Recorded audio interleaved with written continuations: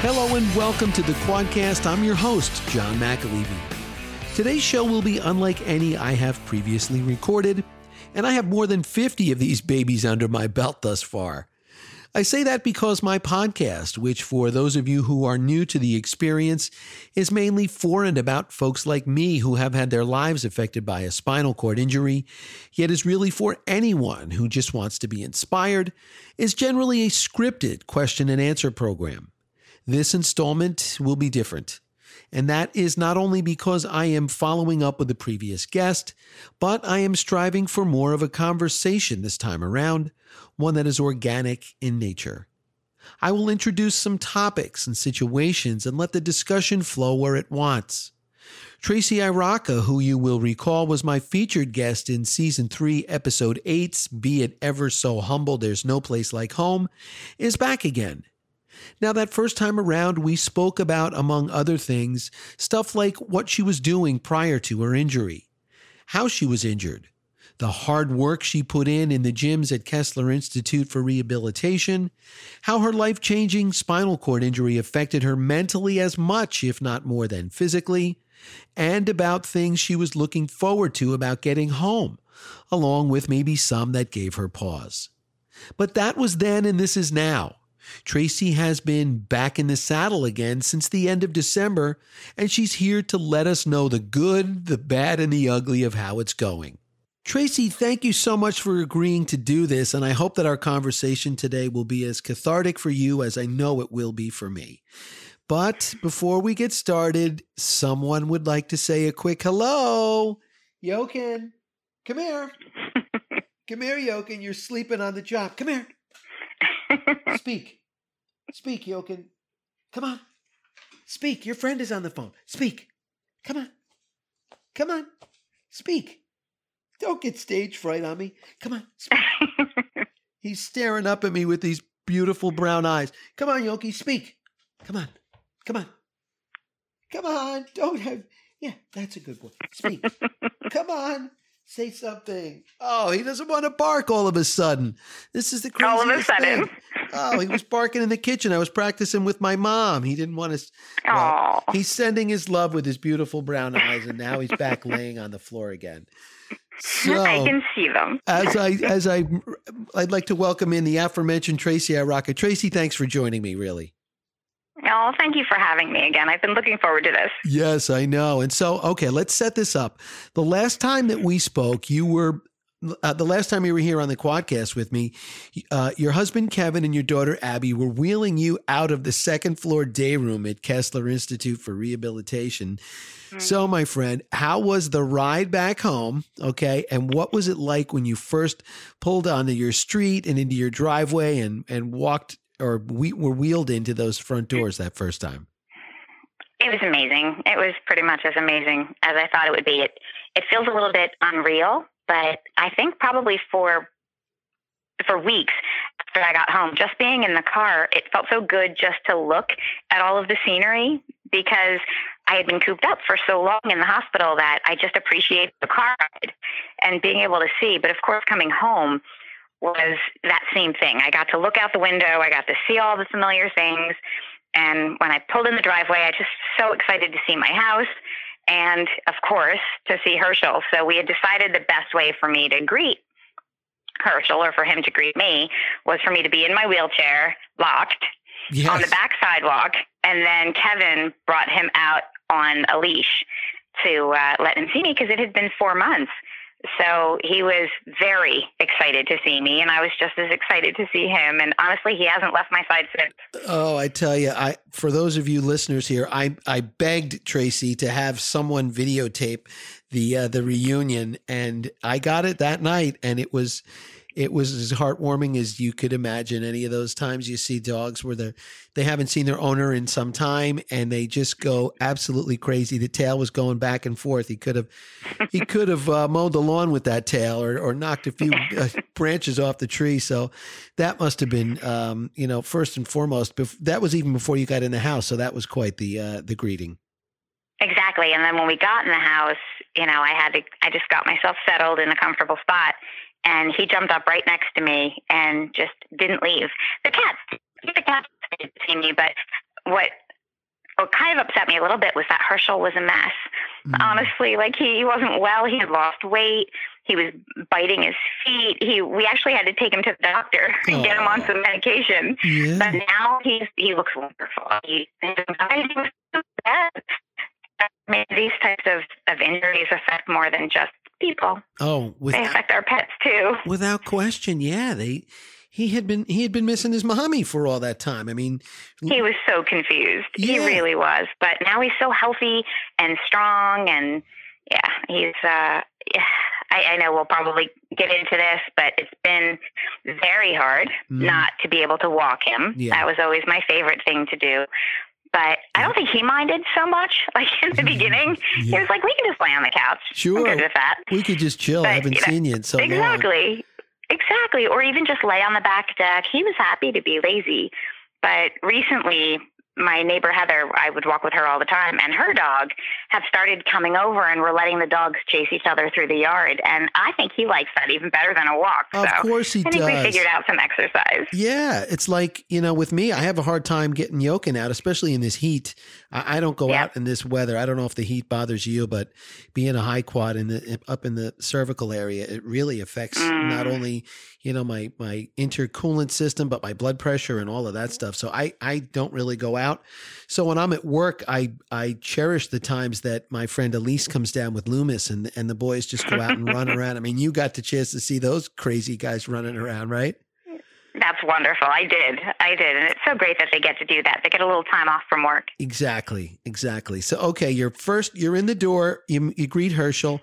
And what is it like, when you go in? Are there tears? Are there neighbors? Are there other family members that come out to greet you? Or did you just kind of keep it close to the vest with your immediate family? We kept it close. In fact, it was Kevin and Abby. And we didn't want anyone here for a bit, and it felt better that way. I think probably for a week, we just kept it us until I could get a little bit acclimated. And I don't know, so I'll cry at a commercial, I'll cry at a silly TV show, but when I'm really full of emotion, I don't cry. It's just like, I feel it in my chest, but I don't cry. So I walked around and looked at everything. And I have to say, I'm sure a lot of women and maybe, men too, when you've been away from your home for that long, for me, all I saw was all of the things that were out of place.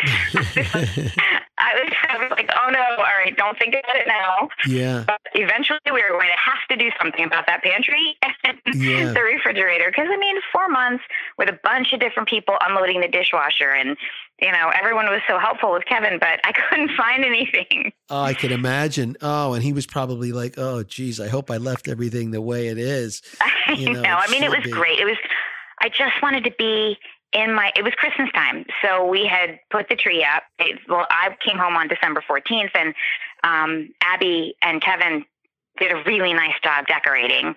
And the tree was up, but not decorated yet. Right. So it was great. Then Abby came over the next day, and the three of us just decorated the tree. And I just sat and watched because there wasn't much I could do. When I first got home, I was really unsure of what I was capable of. Right. And I was careful. So I knew I wasn't too steady on my feet. But I could sit on the couch and I could hand some things. And, we watched our favorite TV shows, and Jake was here too, like he always is. And we watched the shows we always watch when we decorate the tree. So it just felt almost like an out-of-body experience after being in the hospital for so long. Absolutely. But yeah. I loved it, obviously, but it's hard to explain when something is that emotional.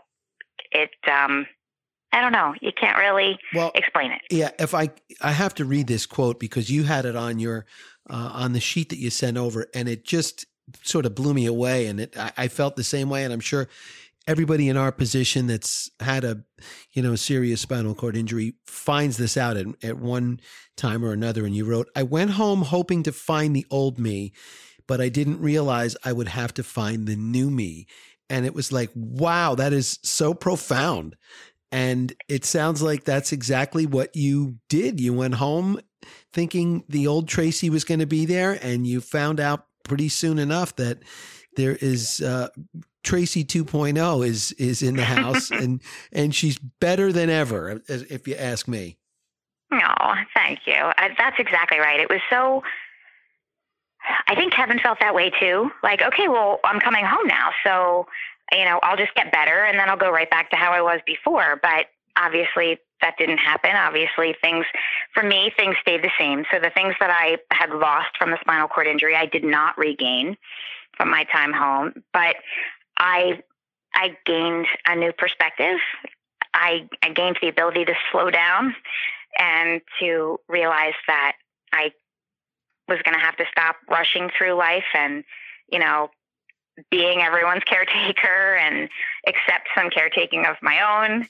It was a really big struggle for me, though. Very big struggle, because I'm so used to being the one who takes care of everyone. Exactly. And what people don't realize is that as much as we lose physically and how it affects us physically, it's almost more so these injuries really get you mentally, It's right. Like you were saying, the way we think of ourselves, the way we like to present ourselves, the way we dress. I mean, no one can ever get us dressed the way we want to, or, brush our hair the way we want to, or how, just like button a shirt or do my belt. Yeah. Like sometimes when I go to work and I can't get my shirt in the back, and I'm asking my mom to do it. And then I know the minute I go into the men's room to go to the bathroom, it's going to be all out again. And who am I going to ask at Kessler? Am I going to ask Jane to do it, or someone?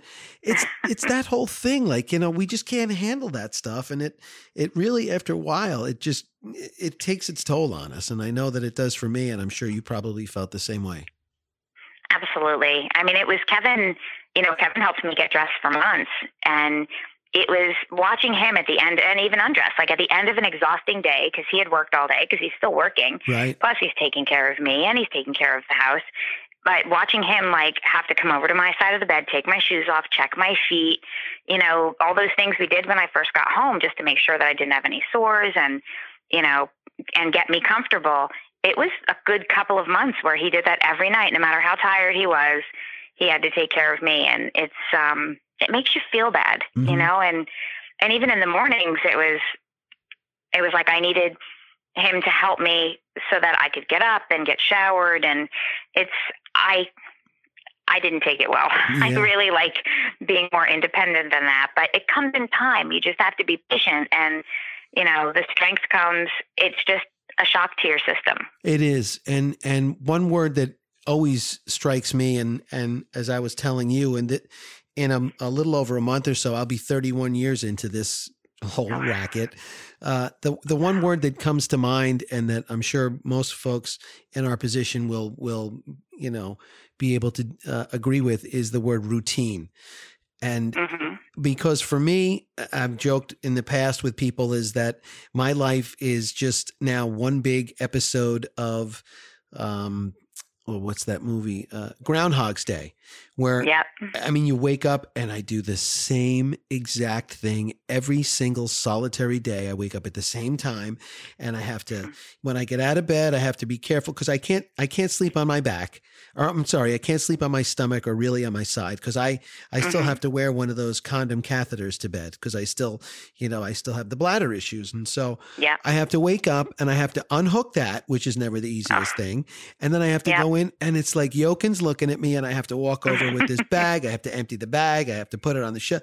And then it's like, okay, now I have to get some clothes out and put the clothes out. And it takes forever, but it's a routine, and it goes like from 7:00. Okay. Then 8:00, I'm having my breakfast. Then I try to go out for a walk, and then you got to build all this other stuff into it. So I'm sure, did it take you a while to come up with like a routine, and have that mastered now? You said it's been since late December. Do you kind of feel like you have a routine set for yourself? I definitely do. And it's so different from the routine I used to have. And in the beginning, it frustrated me because everything takes longer. Everything. And I think there were even a couple of times where Kev would be like, come on, hurry up. And I would just look at him like, can't hurry up. It's quad time. There's no hurrying up anymore. Yeah. I tell my friends it's like, quad time. Yeah. Yeah. It's so much better now. And it just took time. And I think for me, the best part was like the first time that Kevin, because he had to work part-time in the city, and when he had to go back into Jersey City, he thought, well, am I going to need someone to stay with me? But I knew I would be okay. And it just took me longer. I was slow and I was careful, especially in the bathroom. Believe me, when we get to the must-haves, we're going to talk about grab bars, because without grab bars, I don't know where I would be. Yeah. But I understood that I had a routine.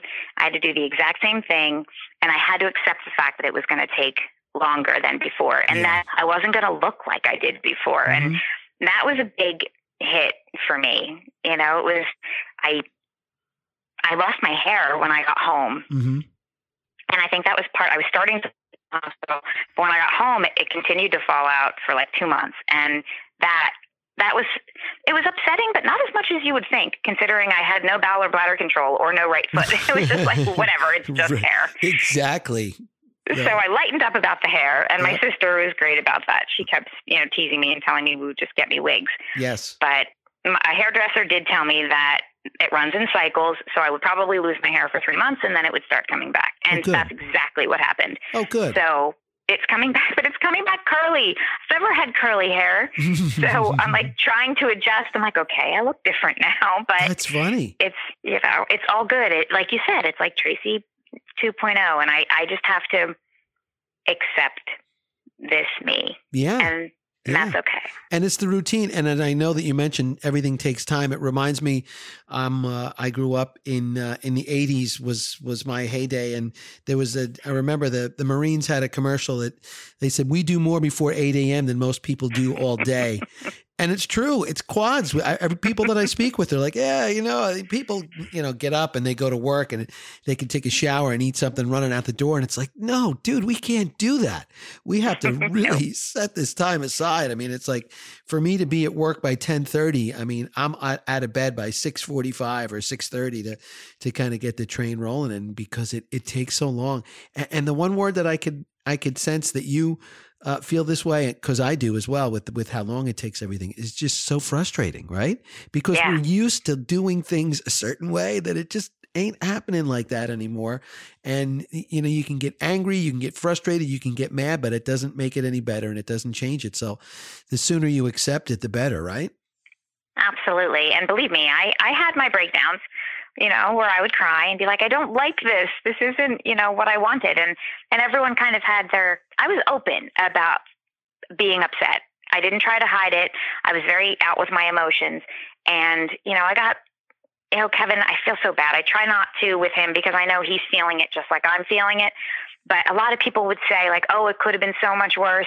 And sometimes that helps and sometimes it doesn't. Yeah, I know. Because it's still bad for me, and it's still frustrating. And I think too, and I'm sure you feel the same way, just my medications alone, having to take medications 3 times a day. I didn't take anything before the accident. Yeah, right. I know. And now I have, this pill case, and I can't even tell you, I love my friends and family so much because everyone always looks at me and says, did you take your 3 o'clock meds? Because I forget them all the time. I even have a reminder on my phone, but everyone has been really helpful in that respect, even because I still have to catheterize myself. Yep. And you never know, like, what the gap should be. Is it 2 hours? Is it 3 hours? Is it 2 hours in the morning but 3 hours in the evening?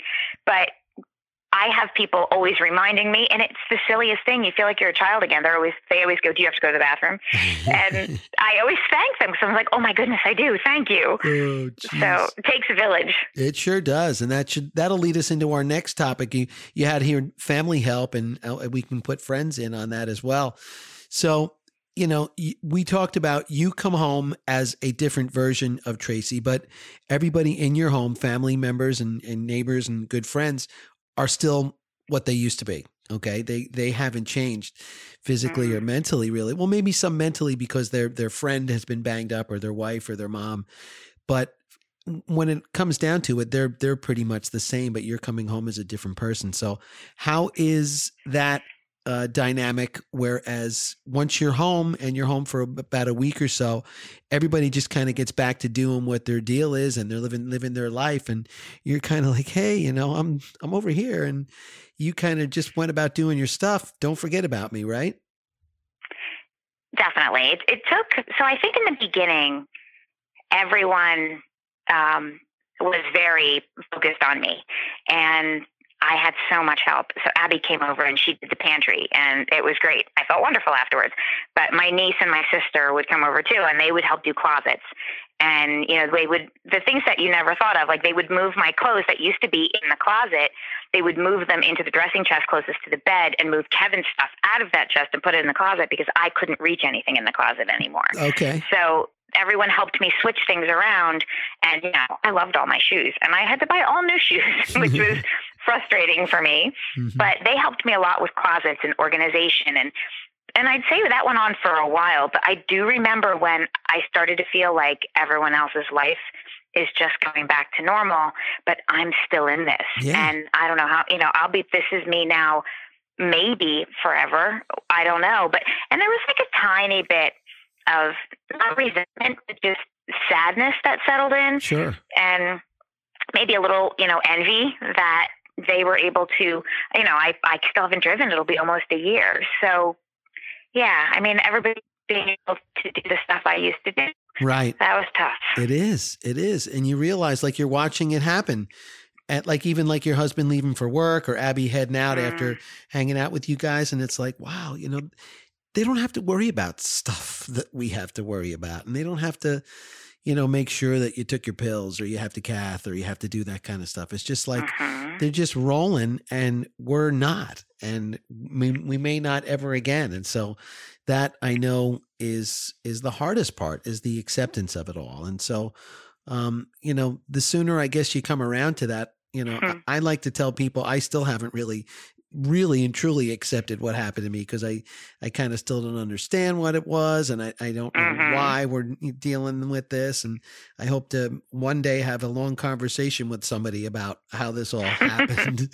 I know. And that's why, without you, I've had some bad days, and I've called you a couple of times on those bad days, or at least texted, because you do get it. Yeah. And you need that friend, that someone who is going through it, because as much as your friends and family love you and want to be there to help you, they don't get it because they don't know what it's like, but you do. And you always made me feel so much better, especially because, as we talked about, one of the biggest challenges is the bowel and bladder issues. Yeah. And that was such a low point for me. Sure. But I chose to just be completely out there and open. And anyone that knows me, who has been close to me, will tell you that I was very open about all of that stuff because it was so much more humiliating to me to pretend I was hiding it, right? Exactly. Or, I'm just kind of like, yep, I'm wearing a diaper. It was just, I have no choice but to be honest like that, because it would hurt so much more if I wasn't. And then everyone just gets it and they don't care. And truly, like, no one cares. When I was talking to Jen today, Jen is my friend who drives me a lot and, is like my bestie. She's like, I don't know why you keep saying you don't look like you. You look exactly like you always have. Like, that's everyone else, because I think I am me. Like, everything from the waist up hasn't changed a bit. Exactly. So everyone they don't see what I see. They just see me. Right. It's the different perceptions that people have of us and that we have of ourselves. And we'll always look, it's funny when I get sometimes dressed up, I had to go somewhere. I forget where it was, but my sister and my nephew came in and they said, geez, John, you look really good. And then I went back and I looked in the mirror and I'm like, that's really nice, but no, I really don't. I can see like I'm slinking. My body is now lurching in a certain direction. I can't stand up straight. And we're always going to see that side of us because I like to joke, we're from the land of the misfit toys now from the old Christmas Story show. It feels that way. And it's funny because I feel the same, and because I am upright and I'm walking with the canes. I remember I continued to go to PT at Kessler in Marlton. And the first time that a therapist put a mirror in front of me and told me to walk, like on the bars.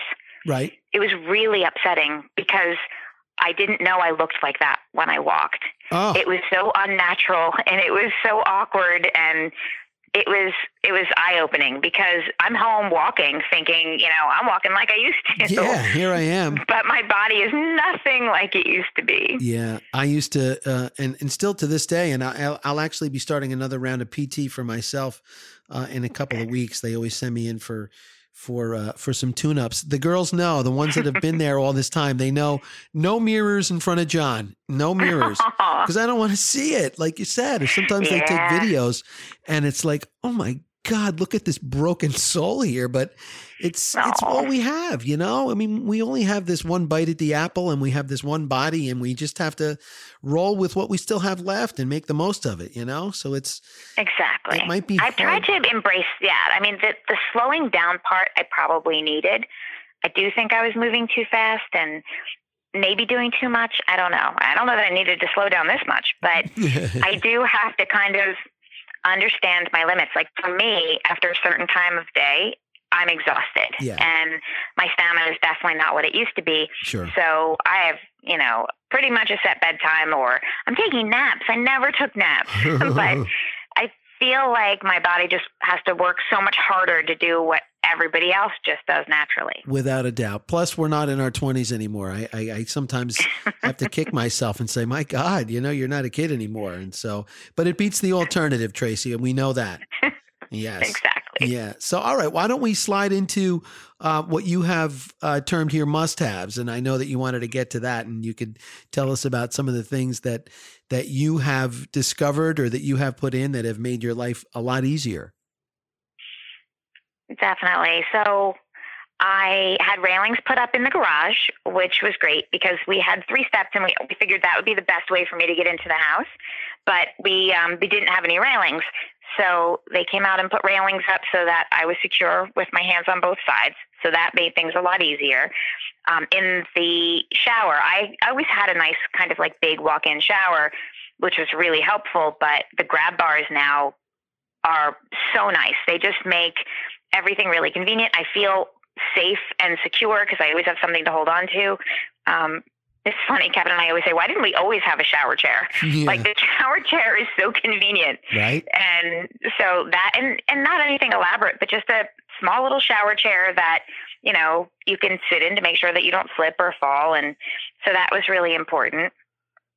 Making sure that, as I mentioned, things get moved because I found I was struggling trying to reach for like the first month or so before it finally hit me that I should move the clothes to a place I can reach. So, and that obviously was much more logical, like being open-minded to change. Sure. If furniture needs to go in a different place, then do that, and I didn't make huge changes, but I made small little changes that helped me to walk around the house maybe by, like, if I realized there was a long stretch where there was nothing to grab, then maybe just put something there that you can grab. And if you look, even now, it's been, almost 7 months, I still have a walker upstairs because if I get up in the morning and I feel a little more sluggish, I'm not comfortable with the canes, so I just use the walker to get to the bathroom. And there's a walker down here in the kitchen just in case. I have canes everywhere because you'll ask, everyone always teases me because I'm always like, do you know where my canes went? Because I'll hang them on something or I'll set them down to do something and then I'll move away by holding on to furniture. So there's just, you learn that there's a system, that can make things easier, and don't be afraid to set your home up in a way that, is different, but more user-friendly for you. Yeah. It sounds like you've channeled your inner occupational therapist.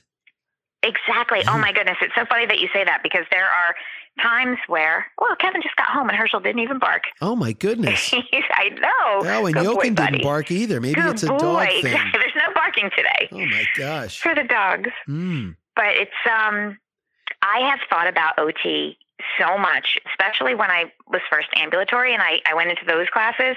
And I remember them setting up obstacle courses and thinking, this is ridiculous. Like, why are they making me walk around these things? But then I got home and I had to deal with throw rugs and dog toys and all the things that were in front of me. And I was like, thank goodness I had those classes because it made such a big difference. Oh, without a doubt. I mean, I never knew what occupational therapy was when I first got hurt. I mean, who knew? And because all anybody wants to know is, are they going to walk? Are they going to walk? Are they going to walk? Yes. And, what about, are they going to feed themselves or brush their teeth or get a shirt on and, like do daily activity stuff, ADLs, or I think they call them. And so much I didn't even think about. And I remember, for me, my favorite time of day now is shower. Like I have to take a shower in the morning and I still get so excited that I could do it by myself, because I remember feeling terrible in the hospital when, I would get a shower twice a week, or, I would feel like I was never going to be able to do it by myself. That was a big thing that bothered me. So that's a proud moment, feeling like, I knew I could be independent in that way. Yeah. Well, let me tell you this quick story before we take a break. When I had my showers at Kessler, it was shower night, and there was one central bathroom on the old wing. And what they would do is they would line us up. There would be like 3 or 4 of us lined up with a towel over us. And it was like going to the car wash. They'd say, like, next. And they'd come in and they'd take a hose and they would spray you down. And meanwhile, there's 3 other people staring at you while you're in the shower.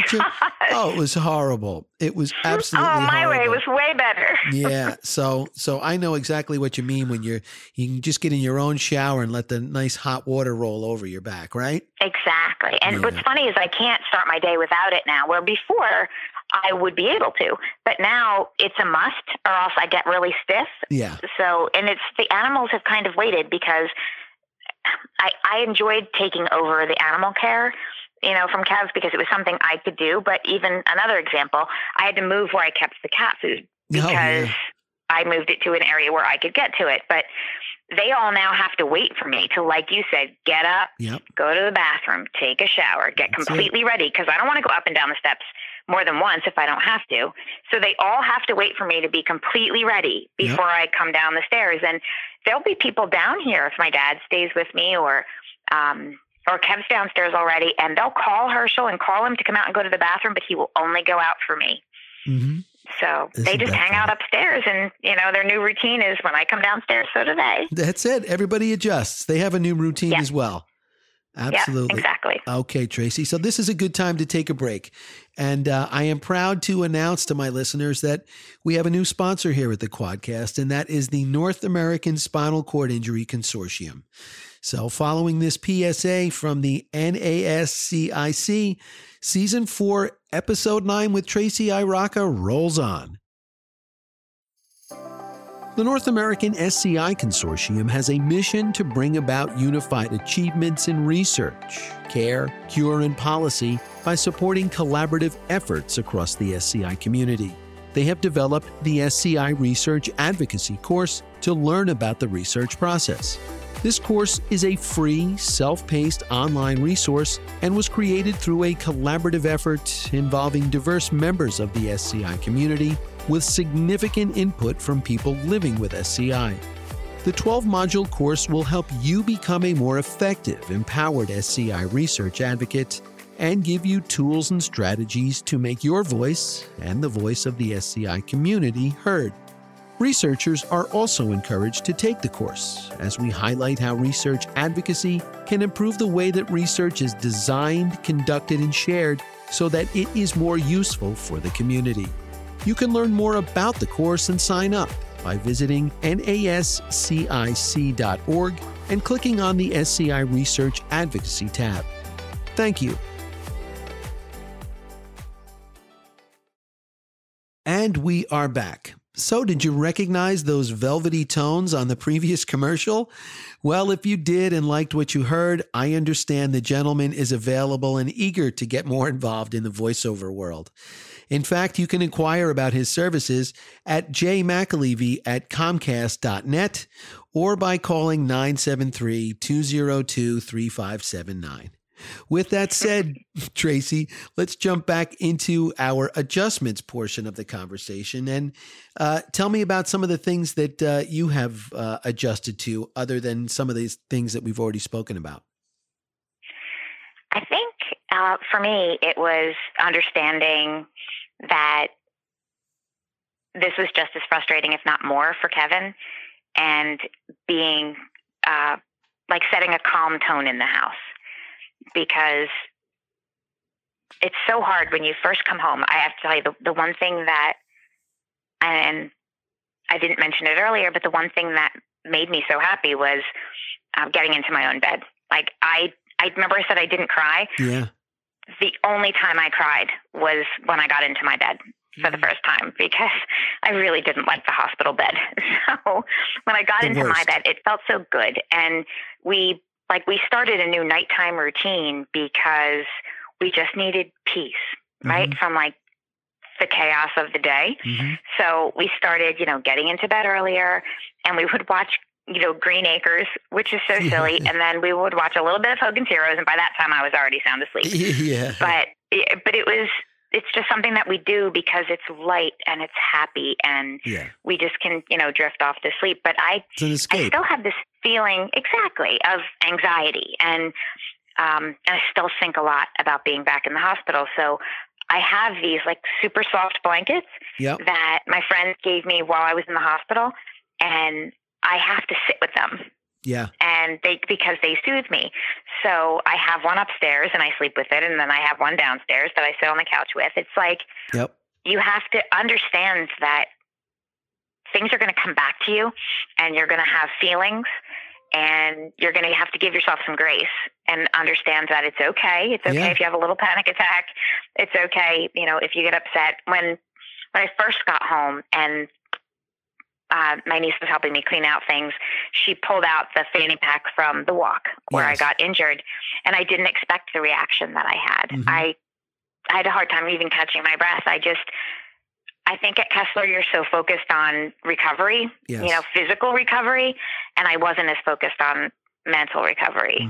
So that was a big adjustment for me. I didn't expect to feel so fragile when I got home. And I use that word a lot. I would tell my family, like, take it easy on me, I'm fragile. And I don't know how you felt, John, but I also kind of thought that, oh, wow, no one's ever going to get mad at me again. Like, after this happens to me, no one's ever going to get mad at me. They're never going to give me a hard time. But that is actually not true.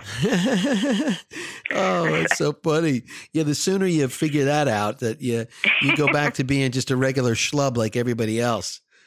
Exactly. Right? Exactly. Oh, boy. So for me, it was more the mental adjustments were difficult. And I found myself just sitting in silence quite a bit. And I was okay with that. If I went and just sat on the porch and your head goes to crazy places, but you just take a deep breath and realize that it's normal, and that it's okay, and carry on. Absolutely. How about interactions with your children as an adjustment now that your mom, but you're, as we stated earlier, you're a new version of mom. And so did that take any time to get back into the swing of things, or, family's family and you just got right back on the horse?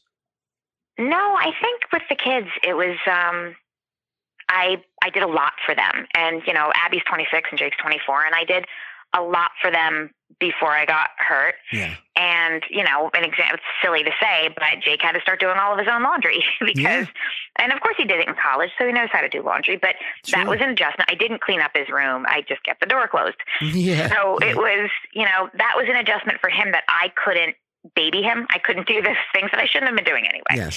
So that was okay. And I think with Abby, it was harder because Abby, John, and she, she was there when I got hurt. And when she got home, it was like how Kevin felt. Like she had to emotionally reconcile what she had seen and what she had gone through. And like, she was a trooper when I was in the hospital, but when she got home, it was a lot harder. And I felt like maybe we kept a little bit of distance. And, we talked on the phone all the time and every day, but she took the time that she needed to kind of, get herself back on track too. Yeah, because as we say, these injuries don't only affect us, they affect our family members, our friends, our coworkers, and all that stuff. And, the ones that love us the most are trying to, as you say, I like that word, reconcile. Like, geez, I always use the example of when I see people, when I walk through the concourse at Kessler, they all have the same look on their face. Like, hey, can somebody get the license plate on the on the train that just derailed our lives? Because it just is so all encompassing, and it'll never be the same. Their lives and our lives. And so it takes a while to really come to grips with all this stuff. And some people, like I can remember, I thought there'd be some friends that would be in my corner that I never saw. They just couldn't come to the hospital. They couldn't come to Kessler. It was nothing personal. They just couldn't deal with that kind of stuff. And so, people heal and change in different ways and different times. And so it's, I know it's totally human for me to hear that situation with your daughter, at least in the beginning. Definitely. And I think too, other people have their own crises, right? Right. So when I got home, Kevin's dad passed away, and I got home on the 14th, and on the 15th he went in the hospital. Yeah. So, and I was very close to him and did a lot to care for his health situation before I got hurt. Mm-hmm. So, we all had to say goodbye to him, and he passed away shortly after he went in the hospital. But now, that's a crisis that Kevin's family has to deal with. And right. You're thinking like, wow, we all have these big things, and it was a bad year is all we keep saying. Yeah. It was a really bad year. It was a but bad year. You're right. It carries on, and I have to accept that I won't be the same, and I have to figure out what I want to do next. Yes. Because I did go back to work. Yeah. I wanted to. Mm-hmm. Because of I just needed to put my head somewhere, and I'm really glad that I did, but it's only 4 hours a day, so I'm half. Right. I have just enough stamina to do that. Well, before you go into what you're doing now, remind me and our listeners, like what a day in the life was, before the day of your accident, like work-wise. I mean, you were a real workaholic and very accomplished woman. So tell us exactly like what a day in the life would be, and then contrast that with what you're doing now, which is amazing, and all of that, even though it might be half of what you used to do. Right. So before I got hurt, we worked from home, and but I would get up and start my day usually sometime between 8 and 9. I would work straight through with meeting after meeting on Zoom until at least 5 or 6, and then I would make sure that we had dinner. And then after dinner, I would usually just sit on the couch. Kevin would too, and we would have our computers, and we would continue to go through emails and do more work. And that's if I wasn't stopping to drive, someone to the doctor or, right. Take the kids somewhere, or I was always helping someone in between my work schedule. Of course. And then I would walk Herschel, and I have to say Heather was amazing because she had me walking miles with the dogs, and I loved that. And I think that's probably why I did start to heal better. I think maybe after the accident, because I was in really good shape. Absolutely. So I managed to fit in, an hour walk every day, plus all of the work, but I just never felt like I was doing enough. Like I went to bed at night and there were still things on my to-do list, but I was just too exhausted, and it started all over again, the following morning. And it was definitely a rat race. Without a doubt. And so now what are you doing now? Are you still working with the same company, the same people? And how have your chores changed? So yes, I'm still with the MDS Foundation, the Myelodysplastic Syndromes Foundation. I'm still the executive director. I came back and I spoke to the board about how I could come back part-time, and I just had to delegate some of the tasks to, my teammates, and they've been fantastic. So that's what we've been doing. I work as much as I can.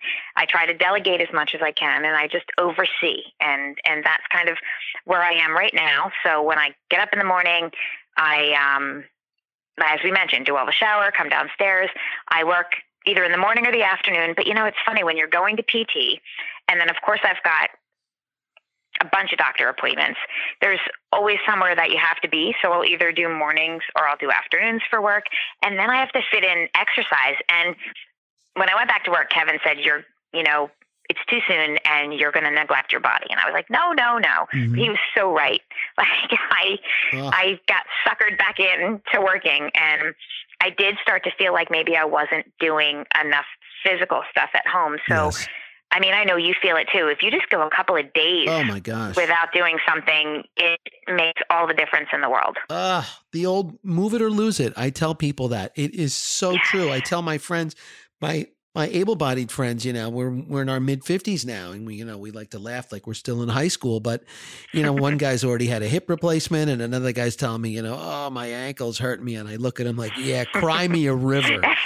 Will you please? But I tell them, guys, you got to really move it or lose it. And one thing that I learned is huge, and I don't do it enough because I can't do it myself, but I have to find somewhere or somebody to help me is you got to stretch. I mean, my back is Yeah. like tight as a drum all the time. And something that I wanted to talk to you about, people go away to summer camp and they do all sorts of things. And I was like, I could probably talk to Tracey about this, but we need to invent a place. Maybe you and I could be on the ground floor of be the next Jack LaLanne people, but sort of like a spot where folks who have had catastrophic injuries to themselves and have been, out of it for a number of years now, that that they're not being, they're not inpatients, but almost like a place to go where you can go in for tune-ups and almost stay for a couple of weeks. Because I mean, if there was such a place, Tracey, I would crawl over hot coals to go there now, because I used to be a good self-starter and I used to run, I used to go to the gym and work out. But now that my body is just not running on all cylinders, I don't do it enough. And it's terrible.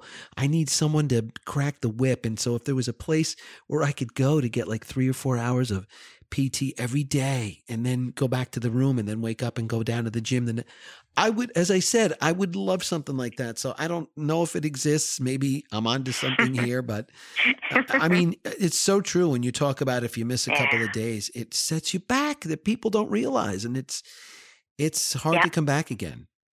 It is. It's kind of a vicious circle. If I get a little bit depressed and then I decide I'm just going to sit and watch TV, then the next day I feel lousy. And then I get depressed because I feel lousy.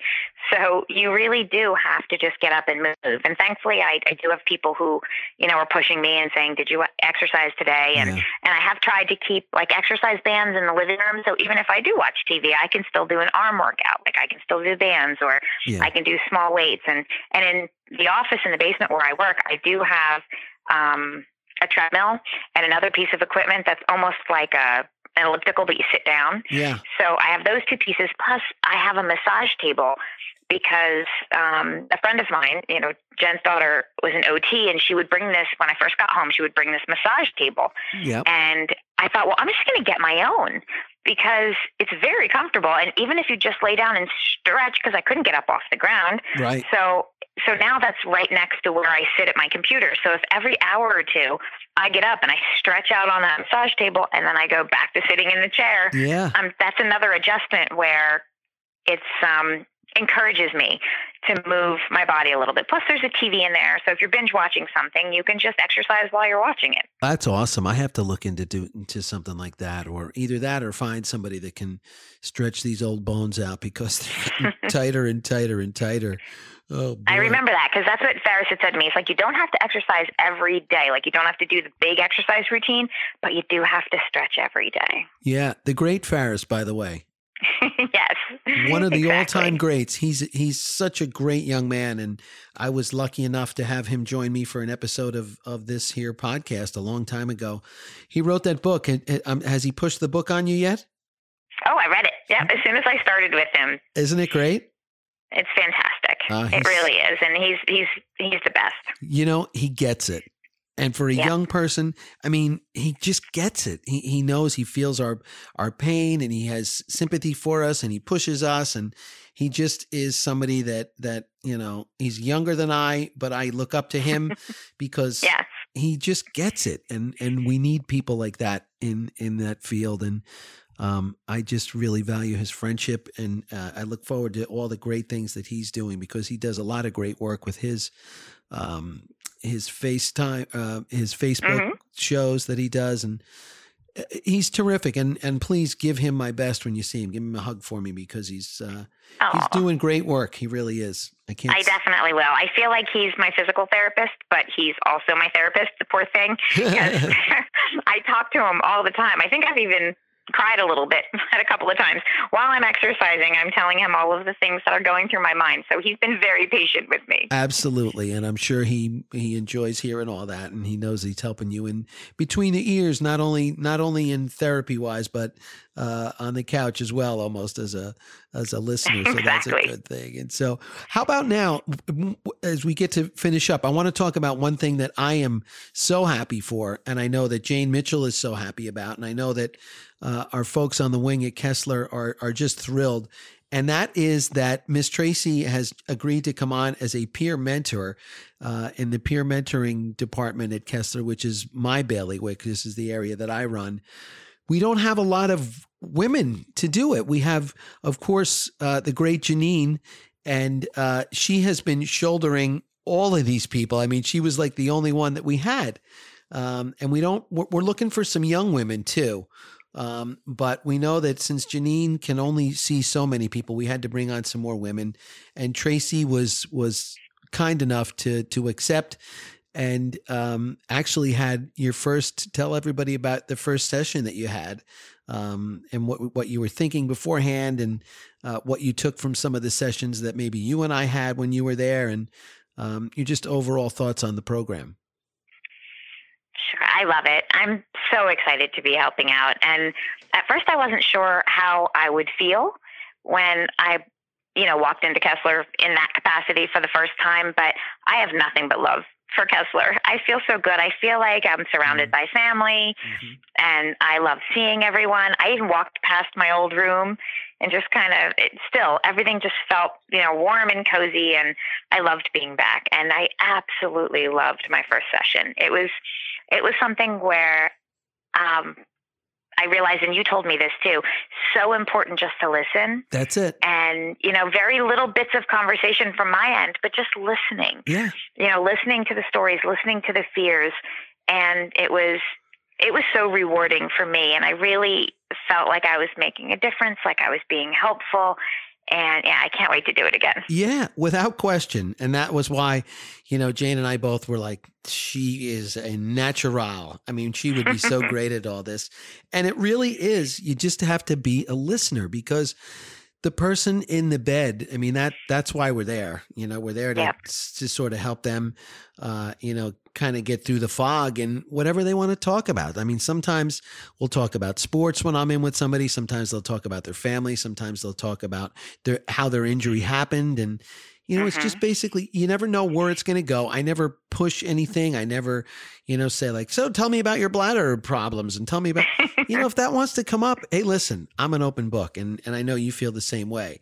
And some people will want to talk to you about that sort of stuff, but it's just a different perspective that you have. When I walk into the room for the first time, I'll tell people, we have this program, and, it's one thing to talk to your husband or your wife or your son or daughter, or your doctor or your therapist. And that's great. But, they're all able-bodied people. It's sometimes, to speak to somebody who's been living with their disability in the community for a number of years and has kind of figured out and mastered certain things, that's, priceless. And you don't get that in anywhere else. And so to be able to provide that service, I know that you're going to be just an absolute home run for the women that we send you in to see.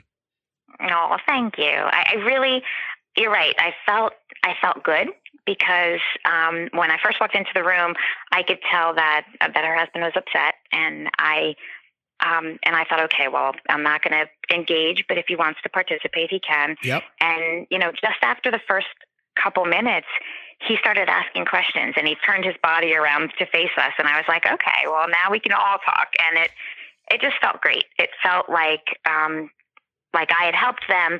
And I'll never forget, the first thing that Sarah said to me when we had our consultation was, I'm not going to make you any promises. And that always stuck in my head, because I'd love to give people hope, but of course I can't give them any promises either. And I can tell my story, and I can talk about how I came into the hospital, as a complete injury and left as an incomplete injury. And, that's a success story. And I'm very lucky for that. But, you make no promises. You're just there to let people know that, you can get through it, and that it's okay to be upset. It's okay to ask a ton of questions, and it's okay to wonder, why the hell this happened to you? Yes. Tracey, one thing, it's hard. We don't ever like to pat ourselves in the back, and I don't sort of mean it in that way, but when you walk in the room, and you'll feel it, and I feel it that way, it's almost like you wear this badge of honor. And when you walk in, it's almost like the people that are there, they show you like some sort of a respect, because they're like, wow, this person's had something awful happen to them. And they can still walk in the room and, whether it's a fake smile or whatever it is, they can still have a smile on their face. And so it's almost like it's a level of respect, and you feel that you're going to take that and pass it on to the next person. It's kind of like, we're just paying it forward to the next person that's in that bed. There by the grace of God go I, and we're just, trying to make somebody feel a little bit better in the strife that they're in. And as I said, the feedback that we got from the young lady that you went to see was over the moon. So your first, you hit your first ball out of the park, young lady.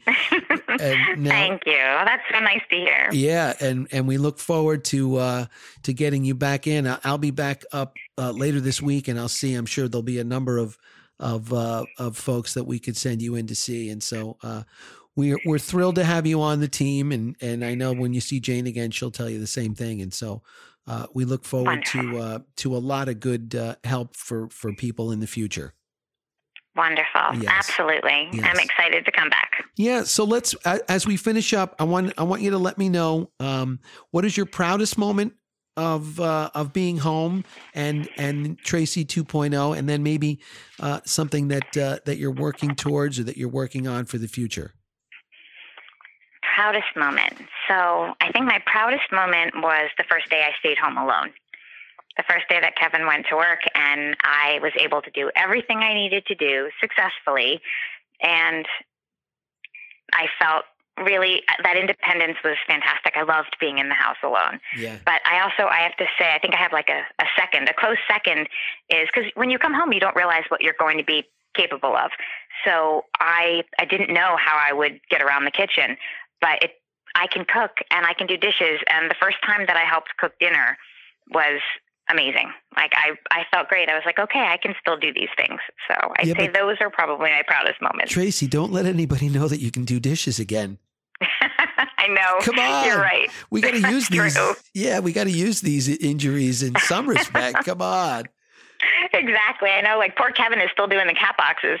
I'm not sure. Yeah, honey, if I can squat down, like I may never be able to do that again. Exactly. I was told not to overextend myself. Kevin. Yeah. Exactly. Oh, yeah. Well, exactly. We could use that as our card, right? Yeah, we deserve something. We sure do. We sure do. Well, Tracey. So, I want to say my hardest part. Oh, yeah, your hardest part. My lowest moment, and I think I've shared it with you before, is still trying to get the bowel and bladder stuff under control. Yeah. It's tough. That part is tough. And just when you think you've got it, throws you for a loop again. It does. So it does.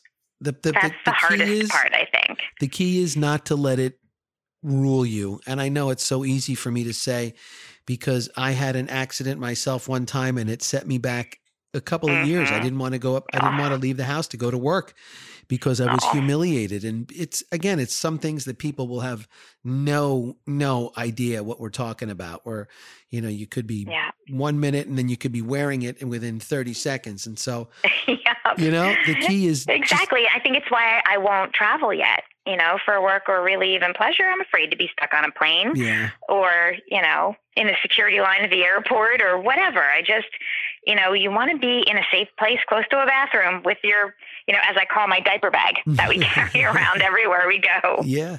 Your diaper bag. Oh, that's so cute. The adult baby, I tell my friends sometimes I am the adult baby, and I need, all these things around me. I know where every bathroom is in the tri-state area. Exactly. That's something you'll get down. You will definitely understand what that's all about. Absolutely. I'm headed there. Yes, you are. Well, listen, I look forward to you coming back up, not only to peer mentor, but also to drive again. Isn't that something that's on the horizon? It is. So I've done my driving training, and I've passed my driving test, and I bought a new car. And, awesome. I finally had to get rid of the 10-year-old Highlander because it didn't make sense to modify it. I have to drive with my left foot. Okay. So the vehicle needs to be modified with a left foot gas pedal, which is pretty cool because I'll drive with my left foot, but then we can turn that off and turn the right pedal on so that Kevin can still drive that car too. So beautiful. Yeah, they can do so many different things. It's amazing. So we're at the point now where we're waiting for the place that's going to do the modification to call and make an appointment. But I heard it can be done in one day. It's like a 4-hour thing you wait for. So it's going to be sometime soon. That is awesome. And I look forward to seeing your shining face and great smile up on the wing again soon. I know Jane does as well. And we're going to put you to work, young lady. Can't wait. Looking forward to it. Awesome. Tracey, thanks again, not only for coming on, but for the friendship that we've put together over these many months. And I look forward to continuing it weekly. Sounds perfect. Thanks so much, John. Take care. So what did you think of the format? More of a shoot from the hip type of conversation this time around. Please send your feedback along. I will take it under advisement.